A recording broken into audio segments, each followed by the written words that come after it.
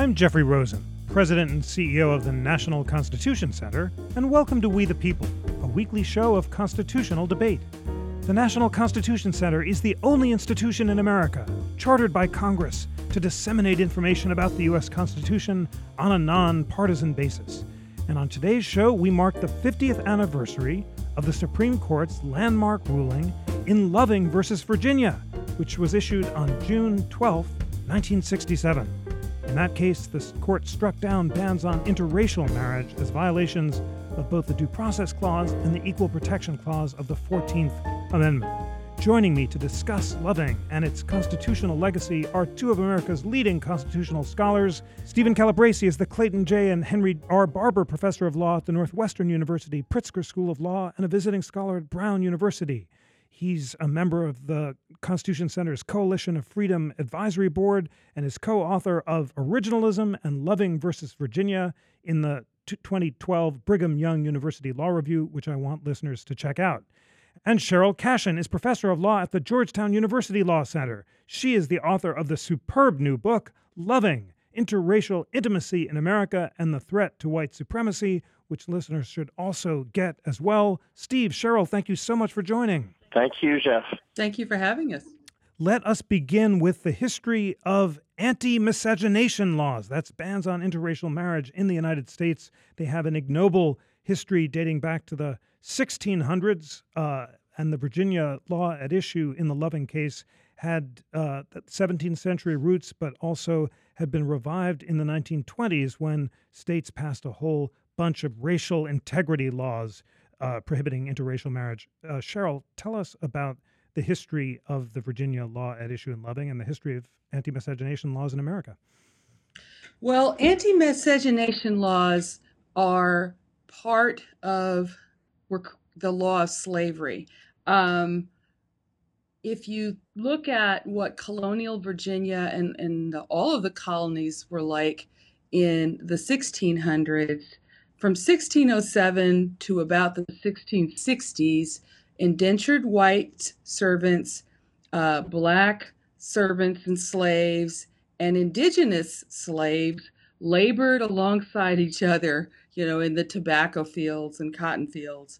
And when white slave owners or planters decided to transition from indentured servitude to black chattel slavery, one of the problems was there had been decades of fraternization, alliance, even rebelling together among bonded people of all colors. So in order to make slavery as an institution effective, in the first comprehensive slave code adopted by Virginia, they included penalties for interracial sex, interracial marriage, interracial cooperation. And, that is the beginning of the creation of whiteness as a concept. And there was an ideology associated with it, white supremacy and black inferiority, which the masses actually didn't have in their heads. But anti-miscegenation laws was one of the main ways for teaching that idea that it's not appropriate to marry, play checkers with, live near a person of color. And so Virginia, from the 1660s forward, relentlessly policed interracial sex. And Virginia had the largest population in the colonies and the largest population of slaves, and their legal code was the model for other colonies. And they relentlessly, for the next 300 years, policed this line right down to the Racial Integrity Act of 1924. And in that act, which was passed at a time when ideas about eugenics and white supremacy were really, it was a nasty time in American race relations. They narrowed the definition of whiteness down to what's often referred to as a one-drop rule. It's utter fiction, but they demanded, if you wanted to qualify as white, in theory, you were supposed to be 100% white And the only exception was a white person could have up to 1/16 Indian heritage, and that was the so-called Pocahontas exception. There was a class of whites who were aristocrats in Virginia that descended from Pocahontas herself, and so they had an exception for that. But otherwise, a white person under the Integrity Act could only marry someone who was uh, all white. And they had a guy named Walter Plecker who was obsessed with this idea of racial purity, who was head of the bureau that kept statistics for birth certificates and marriages, and he had minions, and he would relentlessly police this law. Thank you so much for that really helpful and fascinating and troubling history. Steve, I'd like you to add some details. During the oral argument at Loving, the Lovings lawyer, Philip Hirschkopf, talked about that 1924 period. He said it was a historical period when there was concern about the yellow peril. Western states were thinking about these laws, and basically, because of a concern about eugenics and race suicide, a bunch of states began to pump up their anti-miscegenation laws. And I'll also add, Steve, this really fascinating new book by James Whitman called Hitler's American Model, The United States and the Makings of Nazi Race Law. Whitman says that there was a meeting in the Third Reich where participants debated whether they should bring Jim Crow segregation to the Third Reich and discuss the anti-miscegenation statute from 30 states that criminalized racially mixed marriages and used them as a model for the Nazi laws. So what can you fill in about that period? Yes, Jeff, thank you very much for that question. I agree with Cheryl completely on the background to anti-miscegenation laws leading up to the Civil War and during the period of slavery. And certainly such laws continued after the Civil War and were a badge of slavery and were unconstitutional. But I think it's important to note that there was a major change in intellectual opinion from the time of the founding to the 1920s to the present day. And at the time of the founding, all educated Americans believed in the Declaration of Independence that all men are created equal. And actually, in my research, I've discovered that 6 out of 11 states at the founding and 24 out of 13 states in 1867 had clauses in their state constitutions that began with the words, all men are born free and equal and have certain natural and inalienable rights, among which are the right to enjoy life and liberty and to defend and acquire property and to seek and pursue happiness and safety. So at least in formal law and among intellectual opinion, from the founding up through 1868, there was a commitment to equality. Obviously, that didn't. The framers of the Reconstruction Amendments didn't follow through on that with respect to the freed African Americans, but the intellectual climate was one of belief in egalitarianism and freedom. Unfortunately, Darwin's publication of The Ascent of Man in 1871 gave rise to the eugenics movement, which was led by his cousin Francis Galton in England. And the eugenics movement from the 1870s up until 1945 gradually gained ascendancy among intellectuals, so that whereas at the founding people generally acceded that all men were created equal, by about 1900 or so, most intellectuals and educated Americans believed in some form of social Darwinism, not that men were created equal, but that there was a race for survival of the fittest, and only the fittest human beings would survive. The American eugenics movement was a major movement rooted in racism directed at African Americans. and it had tremendous support. It was supported by the president of Harvard and by the Ford Foundation and the Rockefeller Foundation, and it made an effort to export its ideas to Europe by holding conferences in Europe. The eugenics movement received a major boost when Woodrow Wilson became president. Wilson, for whatever his other virtues were, was an inveterate racist. He, for the first time ever, segregated cabinet departments. Prior to 1913, African Americans and white Americans had worked side by side in the federal government. Wilson imposed segregation and even ordered that screens be erected so that white Americans and African Americans couldn't see each other when working for the federal government.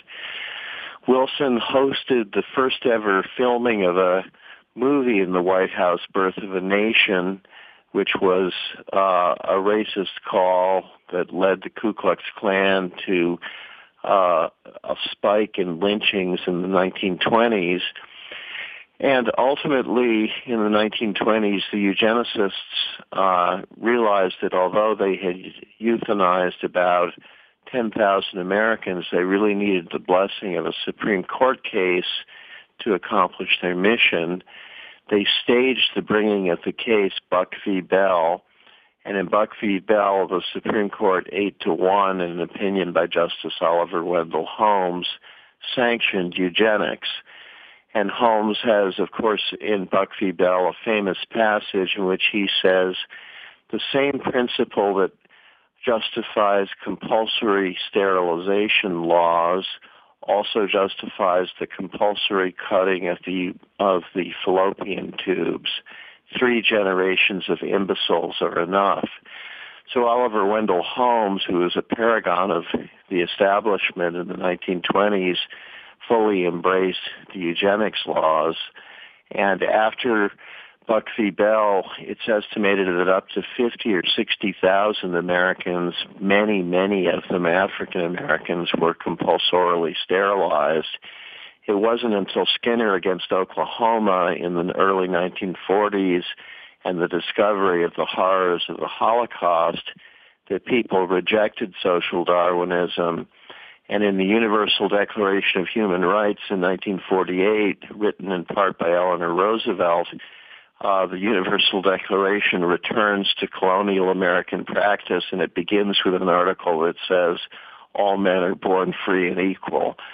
So there's a very interesting history with respect to this. African Americans were treated badly throughout, but the rise of the eugenics laws, which led to Jim Crow and European imperialism in Africa and Asia in the last half of the 19th century, is an important part of the story of the deprivation of rights of African Americans and other people to procreate.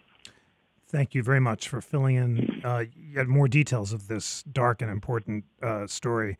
Cheryl, after the Supreme Court struck down school segregation in Brown versus Board of Education in 1954, many argued that the same principle that the court recognized in Brown, namely that the 14th Amendment prohibits laws designed to enforce notions of African American inferiority, also applied to anti-miscegenation laws.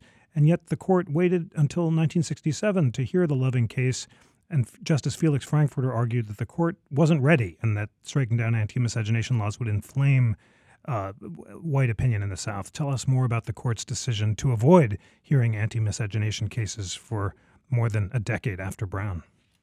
Yes. Can I respond to one thing Steve said before I do that? Of course. Okay. So my one quibble with his statement about the original, he suggested that there was sort of a universal feeling about equality in among the founders of the country, and at least as it pertains to Black people, I don't think that it was universal. Certainly, there are examples of proud patriots at the founding of the country freeing their slaves, But there was, by the time of the founding of the country, a conception of white supremacy that a lot of people held, including Thomas Jefferson, who never freed his slaves. And from the founding forward, the only persons who could become naturalized citizens were free white people. So there was this concept of white supremacy that and that was part of the dogma that supported anti-miscegenation laws. And so I just wanted to. I think it's more complicated than Steve presents. After Brown v. Board was decided in a case called Name Be Name that the Virginia Supreme Court has decided. That case, the Virginia Supreme Court, it was an anti-miscegenation case in which a couple, a Chinese, an Asian man, and a white woman were married and convicted under the Racial Integrity Act. The Virginia Supreme Court defended the right of the state to prevent, quote, the corruption of the blood, quote, a mongrel breed of citizens, quote, or, quote, the obliteration of race pride. And despite such overt racism in the face of the Virginia Supreme Court's opinion post-Brown, the Supreme Court passed on taking cert on that case. And I believe, they felt at that time they had put their prestige behind Brown and school desegregation, and there was so much massive resistance to that. They weren't ready to take on the more controversial form of race mixing, which was interracial sex and marriage. But by the time the Lovings case comes to the Supreme Court in 1967, you'd had a civil rights revolution. There were race riots from Watts to Boston in the summers of 65, 66, 67. And I believe Chief Justice Warren and the court felt it was time to confront not just anti-miscegenation law, but the ideology animating the law. And some of his language in the opinion suggests that. Thank you very much for that. Steve, Cheryl talked about a question about how committed to equality the framers were, but you, in your really important article about originalism and the anti-miscegenation laws, argue that the framers of the 14th Amendment in general and the Civil Rights Act of 1866 in particular banned anti-miscegenation laws as a violation of the basic freedom of contract that the Civil Rights Act guaranteed to all citizens, African American and white alike. Tell us why you believe that the anti-miscegenation laws were inconsistent with the original understanding of the 14th Amendment and the Civil Rights Act. Absolutely. First, I'll just quickly respond to what Cheryl said about the founding. The Articles of Confederation in Article 4 began with a clause that said the following: the better to secure and perpetuate mutual friendship and intercourse among the people of the different states in this union, comma, the free inhabitants of each of these states, paupers, vagabonds, and fugitives from justice excepted, shall be entitled to all privileges and immunities of free citizens in the several states. So the Articles of Confederation explicitly contemplated that free inhabitants of states, including free African Americans, were citizens of the United States entitled to the privileges and immunities of free citizens when they traveled into slave states. There are also a couple of, I don't disagree with Cheryl that Thomas Jefferson was a racist and that there was a tremendous amount of racism in the South, but there was a very important anti-slavery movement in the North at the time of the founding. Benjamin Franklin founded an anti-slavery society. The Quakers founded numerous anti-slavery societies. All of these groups lobbied Congress, and Congress in 1794 passed a statute that was signed by President Washington forbidding Americans from engaging in the slave trade. The Continental Congress in 1787 passed the Northwest Territories Act, which forbade slavery in the Northwest Territories, which became the free states of Ohio, Indiana, Illinois, Michigan, Wisconsin, and Minnesota. So there was strong anti-slavery statement at the founding, as well as defense of slavery by Southern slave owners. That division persisted pretty much till the Civil War. After the Civil War, Congress passed the 13th Amendment outlawing slavery, and most Northern Americans assumed that with the outlawing of slavery, race discrimination was over.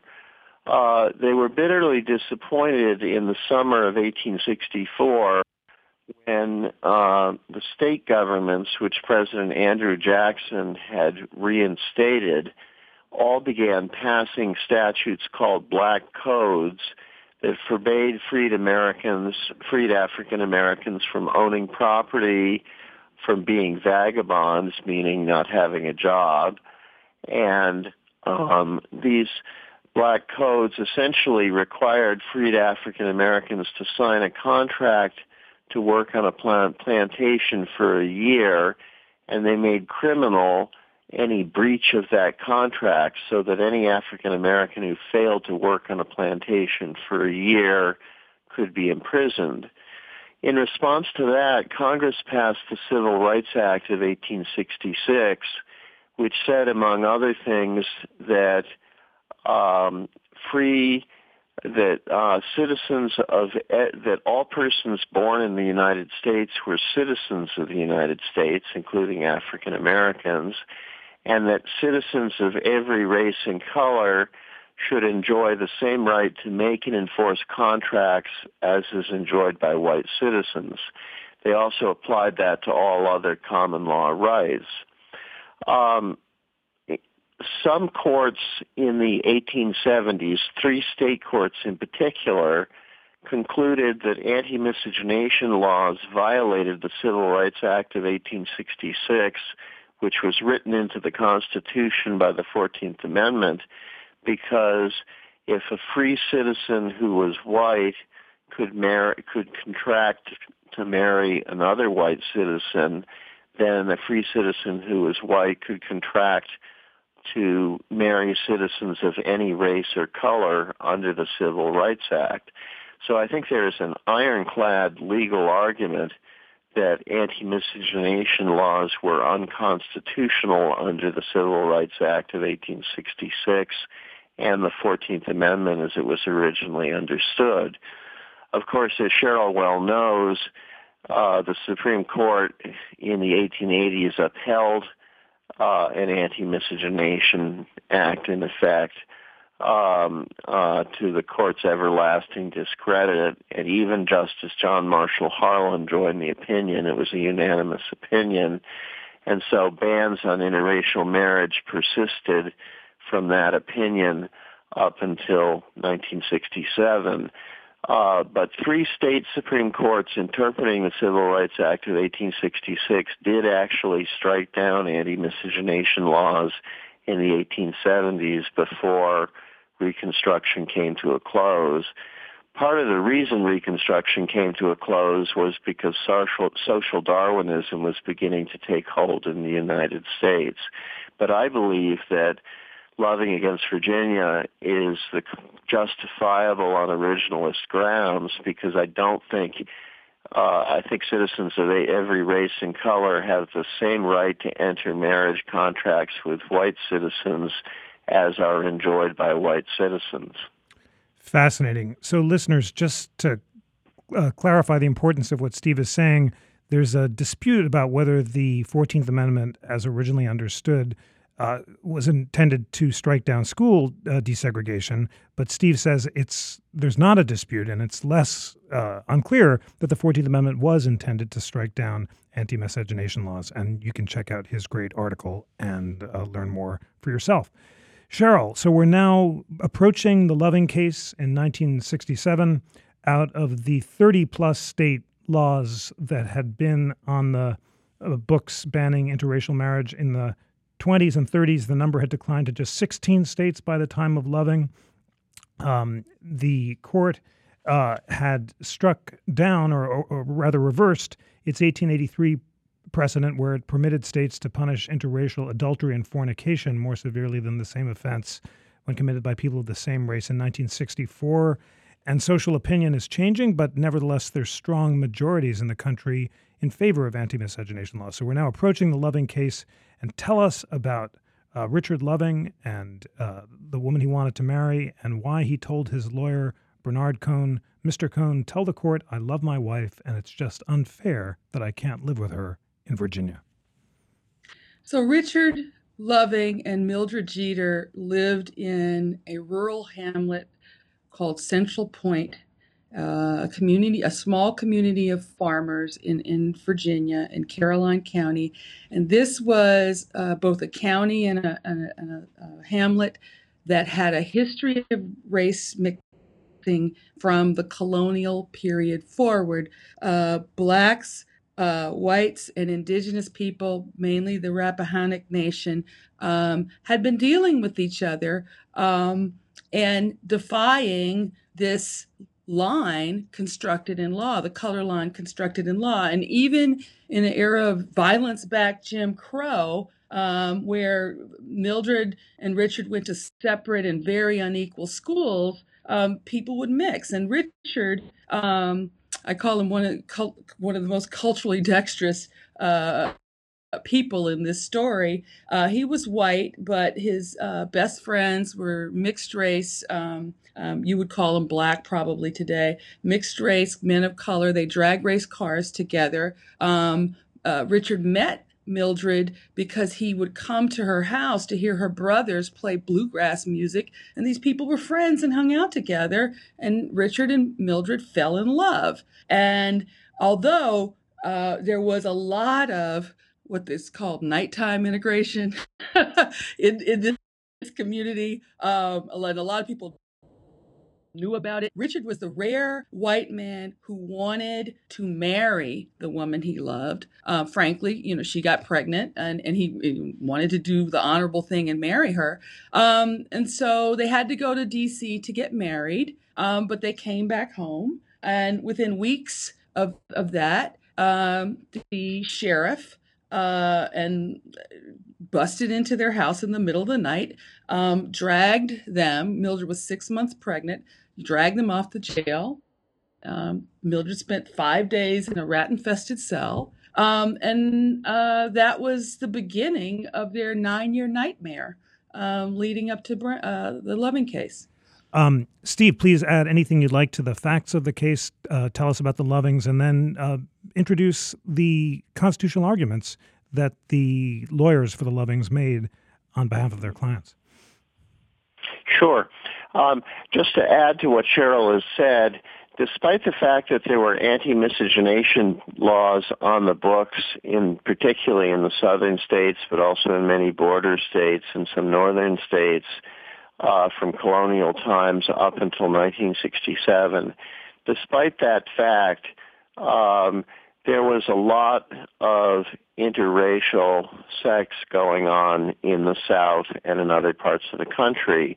In fact, many white slave owners raped their black slaves and imprisoned the offspring of those raped unions. And in fact, it was common in the 19th century for people to distinguish between political rights like the right to vote, civil rights like equal rights under law, and social rights which were not supposedly protected according to Plessy v. Ferguson under the 14th Amendment. One northern humorist said of the South, "It seems to me that the only equality of rights that the South enjoys is equality of social rights because of all the sexual activity going on among whites and African Americans in the South."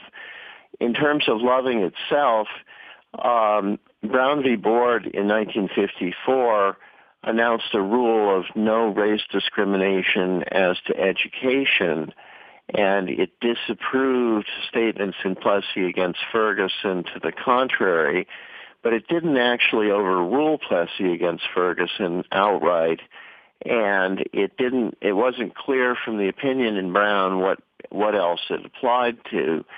From 1954 to 1967, there was a 13-year period in which the Supreme Court gradually became more aggressive in enforcing the no race discrimination command.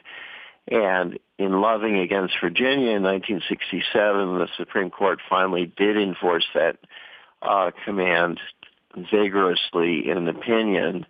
There were two holdings in Loving. One was an equal protection holding that it violated the Equal Protection Clause to not give citizens of every race and color the same right to marry white citizens as white citizens enjoyed. And as I've explained, I think that's clearly correct, even as a matter of the original history of the 14th Amendment. There's also a due process holding in which the court says that there is a fundamental right to marriage, and one can't discriminate against that fundamental right on the basis of race. So Loving is a tremendously important landmark opinion that bans anti-miscegenation laws on both equal protection and substantive due process grounds. And I see Loving as marking the bookend of the period that began with Brown, where anti-miscegenation laws were banned.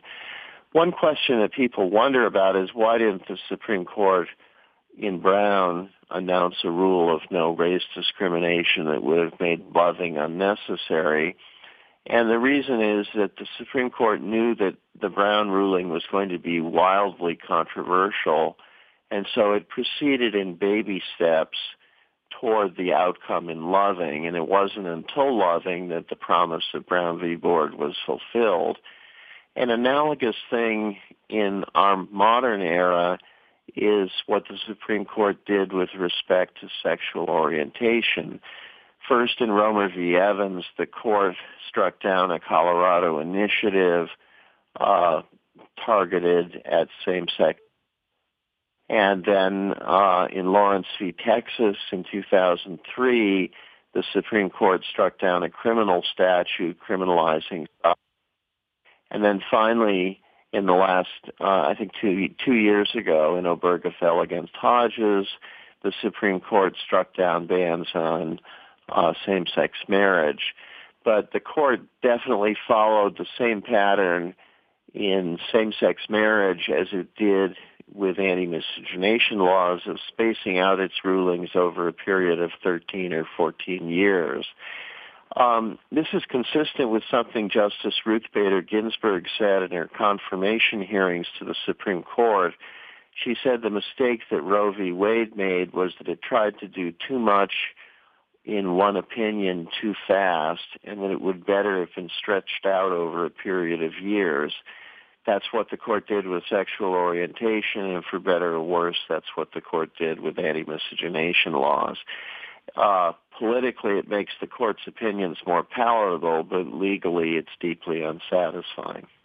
Thank you for that. Cheryl, I want our listeners to understand both the equal protection and the due process holdings in Loving as precisely as possible. On the equal protection front, the lawyers for Virginia said there's no violation of equality because this applies equally. Whites can't marry blacks and blacks can't marry whites. But Chief Justice Warren said that despite this equal application, the law was infected by a purpose, which was to preserve white superiority. Tell us more about that equal protection holding and also the basis for the due process holding that the right to marry was a fundamental right and could not be infected by an illegitimate racial purpose. Well, more pointedly, he said it was an instrument of white supremacy, and he said it with capital letters. And what's most important to me about this case is it's the first time in the history of the Supreme Court where the court names the regime, white supremacy, that the Civil War and the 14th Amendment were supposed to have put to bed. And there's a gloss here that Steve has. I have a kind of different gloss on the history leading up to this decision. And it's the arc of my book. You know, whiteness supremacy and anti-miscegenation was created to solve a class conflict between wealthy planters and poor white servants. It had a political function, and it worked. And this dog whistling, this ideology of white supremacy, and a divide and conquer politics and rhetoric continued from the 1700s forward. And throughout the lead up to this case, it was part of the political rhetoric in Thomas Jefferson's presidential election, in the Lincoln-Douglas debates, in the whole word miscegenation is created out of a political hoax in Lincoln's effort to run to get reelected. The whole idea that white supremacists were selling to particularly to poor white people is, if you vote for the radical Republicans, your daughter's going to end up having sex with black men. Fear of black men having sex with white women is the central animating propaganda around Jim Crow. So here we are, in 1967, in this opinion, those ideas are still out there in the minds of people.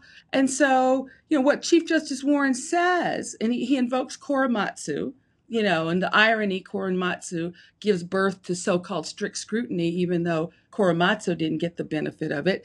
But he says that we now have this well-established proposition that racial classifications should be subject to the most rigid scrutiny. And for Warren, this scrutiny, whether under the Equal Protection Clause or under the Due Process Clause, required proof of a purpose independent of invidious racial discrimination. And, the Virginia court had handed, by endorsing the logic of 9b-9, the Virginia Supreme Court had handed the Supreme Court evidence of truly invidious discrimination.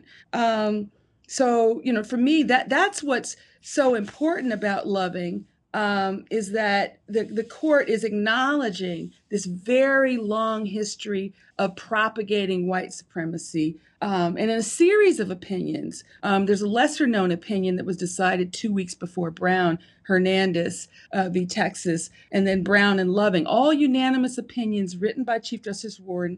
He's imagining a lot more than color blindness for the Equality Clause birthed by the Civil War. And he's trying to steer the nation, I believe, toward a different consciousness, and basically saying indirectly by using these words, white supremacy, twice, it's time to put this ideology to bed. Fascinating. So, Steve, you can respond, of course, as you think best. But Cheryl is saying that Chief Justice Warren was not embracing a general norm of colorblindness, but a prohibition on laws designed to promote white supremacy. The language in Loving is the fact that Virginia prohibits only interracial marriages involving white persons demonstrates that the racial classifications must stand on their own justifications as measures designed to maintain white supremacy. And in footnote 11, which Warren cites to, he quotes the language of the Act to Preserve Racial Integrity, which extends only to the integrity of the white race. And he says that the appellant says this is unreasonable because only white people's integrity is supposed to be preserved and not those of descendants of Pocahontas, Negroes, Orientals, or any other racial class. He says we don't have to reach this contention because the racial classifications in these statutes are repugnant to the 14th Amendment, even assuming an even-handed state purpose to protect the integrity of all races. So I agree with Cheryl wholeheartedly on that, and I think that the ban on white supremacy in Loving against Virginia and in Hernandez's case is monumental, and that is not language that appears in Brown, but it does appear in Loving for the first time, and it should be celebrated for that. And all of what the court wisely saw through in Loving was that these laws were part of a general cultural effort to maintain white supremacy that had to be thrown out. I should add that the United States during the Cold War period in the 1950s and 1960s was extremely embarrassed by white supremacy because all the nations of Africa and Asia overthrew their colonial masters and became independent, and they sent ambassadors and consuls to the United States. And those ambassadors and consuls were hampered in traveling through a third of the nation because of the regime of white supremacy. Interestingly, the United States in 1948, thanks to Eleanor Roosevelt, who was ambassador to the United Nations, signed a document, the Universal Declaration of Human Rights, which for 1948 was a very progressive document. I'll just read Article 1 and Article 2 of the document. Article 1 says, all human beings are born free and equal in dignity and rights. They are endowed with reason and conscience and should act towards one another in a spirit of brotherhood. Article 2 says everyone is entitled to all the freedoms, rights and freedoms set forth in this declaration without distinction of any kind, such as race, color, sex, language, religion, political or other opinion, national or social origin, property, birth, or other status. Furthermore, no distinction shall be made on the basis of the political, jurisdictional, or international status of the country or territory to which a person belongs, whether it be independent, trust, non-self-governing, or any other limitation of sovereignty. So in 1948, the Universal Declaration of Human Rights, written in part by Eleanor Roosevelt, outlawed racism, and the U.S. was grossly behind other countries in the 1950s and 1960s in tolerating racism. And I think the great achievement of Loving is that it finally cast that aside by rejecting the doctrine of white supremacy and by endorsing the 1948 declaration that race discrimination is per se unconstitutional. Thanks for that. Cheryl, I want to explore the constitutional similarities between Loving and the marriage equality cases. Some advocates in the marriage equality cases invoked Loving on behalf of the proposition that laws banning same-sex marriage, although formally equal, prohibiting men from marrying men and women from marrying women, were infected by a purpose of gender-based supremacy because they were trying to enforce sex stereotypes that men should act like men and women like women. Justice Kennedy decided not to embrace that argument and focused more on liberty as a fundamental right that couldn't be restricted without very good reason, although, interestingly, the Seventh Circuit has endorsed the sex stereotyping argument in a Title VII case just a few weeks ago. Cheryl, to what degree did the constitutional reasoning in Loving influence Justice Kennedy in Obergefell, and what aspects of it did he cite? Well, my recollection, it's been a while, 6-8 months since I read the case, but my recollection was Loving was one of 3 important precedents that Justice Kennedy cited. Frankly, I think the influence of Loving was more on the legal advocates and the organizers of the same-sex movement than on Kennedy himself. I mean, I've heard lectures from one of the architects of the legal strategy, and one of the things he said was that they were very influenced by that footnote in Loving where Chief Justice Warren notes that something like 15 or so states had repealed their anti-miscegenation laws in the lead up to the case. And he said that stimulated their thinking about, well, what we need to do is have a state-by-state strategy and get some state victories to get momentum. And we also, as we're getting state victories, we also need some time. This is that incremental idea that Steve talked about. We also need some time to win more in the way of public opinion. And so they wanted, before they got to the Supreme Court, to have a number of states that had already established this. And that strategy worked. I think by the time the same-sex marriage case came to the court, popular consensus had flipped already. A majority of people now supported same-sex marriage, and a number of states already had it, so the Supreme Court didn't have to lead that way. But yes, I do think the idea of fundamental freedom, I'm talking more atmospherically than the actual legal reasoning, the fundamental freedom to love, animated by loving, certainly influenced Kennedy, and he cited loving. Thank you so much for that. Steve, you have argued that laws banning same-sex marriage violate the original understanding of the 14th Amendment, much like those violating or rather prohibiting interracial marriages. Tell us why, and tell us why the constitutional reasoning of loving is relevant to striking down bans on same-sex marriage. Absolutely, because this is something I feel very strongly about. I filed a brief in Obergefell against Hodges urging the Supreme Court to recognize same-sex marriage. I understand the ban on discrimination in the 14th Amendment to be a ban on discrimination on all forms of caste. The 14th Amendment does not have language saying that it bans only race discrimination. It bans discrimination altogether. And the framers of the 14th Amendment thought that that meant it banned the Hindu caste system, European feudalism, the black codes, and any other system of caste which people might come up with. The 14th Amendment gave all citizens, including children, equal civil rights, but it didn't give them equal political rights. Political rights were reserved for the very apex of the pyramid of rights, those people who had the most rights in a polity. And ultimately, the 15th Amendment gave African American men the political right to vote. I believe that when the 19th Amendment was adopted in 1920, giving women equal political rights with men, that it became necessary to interpret the 14th Amendment's ban on caste as also banning sex discrimination as to civil rights.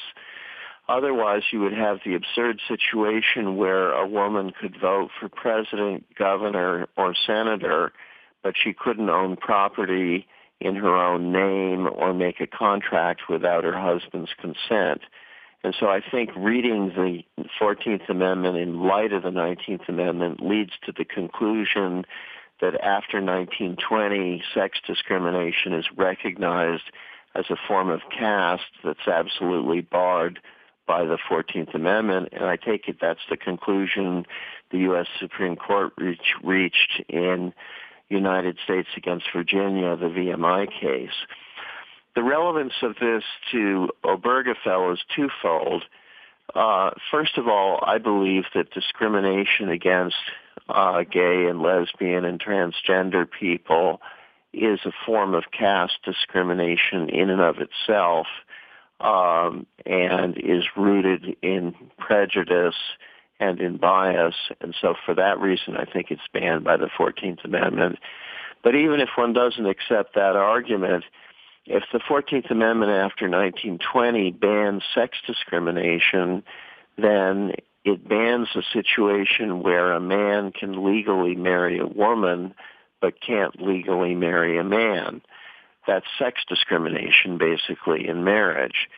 So much as with Loving against Virginia, a white man had the same right to marry a citizen of every race and color as he did a white citizen. In Obergefell against Hodges, a man or a woman had the same right to marry a man or a woman that they had to marry a person of the opposite sex. And so I think Obergefell is a great triumph and is correctly decided, and it directly parallels Loving. And what I would conclude in saying is that after Brown v. Board of Education, there was a huge spate of articles defending Brown v. Board on originalist grounds, but virtually no one other than Cheryl and I has written about Loving against Virginia. It's just been assumed to be correct, but it's not been justified and talked about, and that's a great shame because it's a huge triumph and deserves to be recognized as such.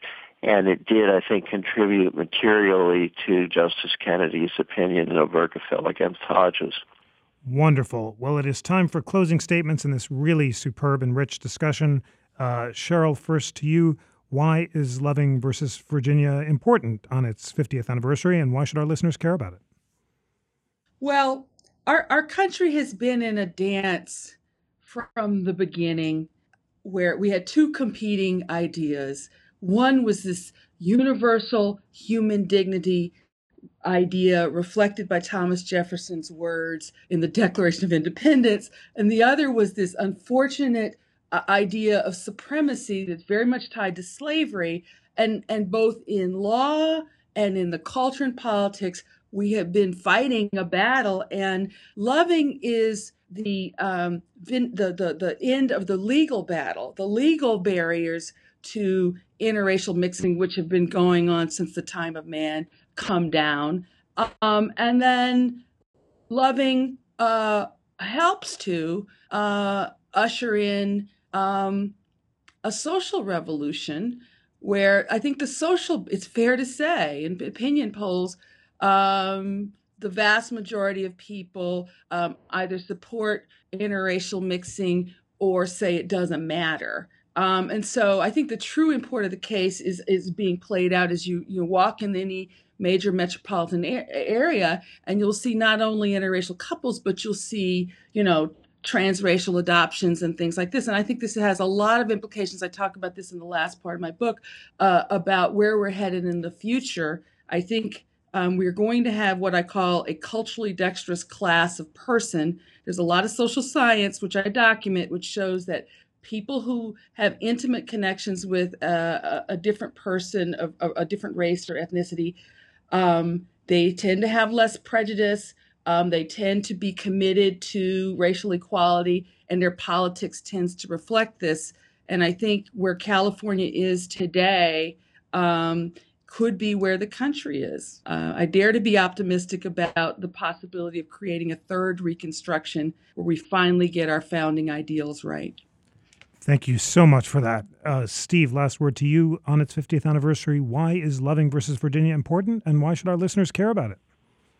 Yeah, I agree with what Cheryl said, and I would say, and this is in response to some of what we talked about in the last hour, that the guarantee of equality in the Declaration of Independence was given a new life by Martin Luther King Jr. in his I Have a Dream speech in 1963.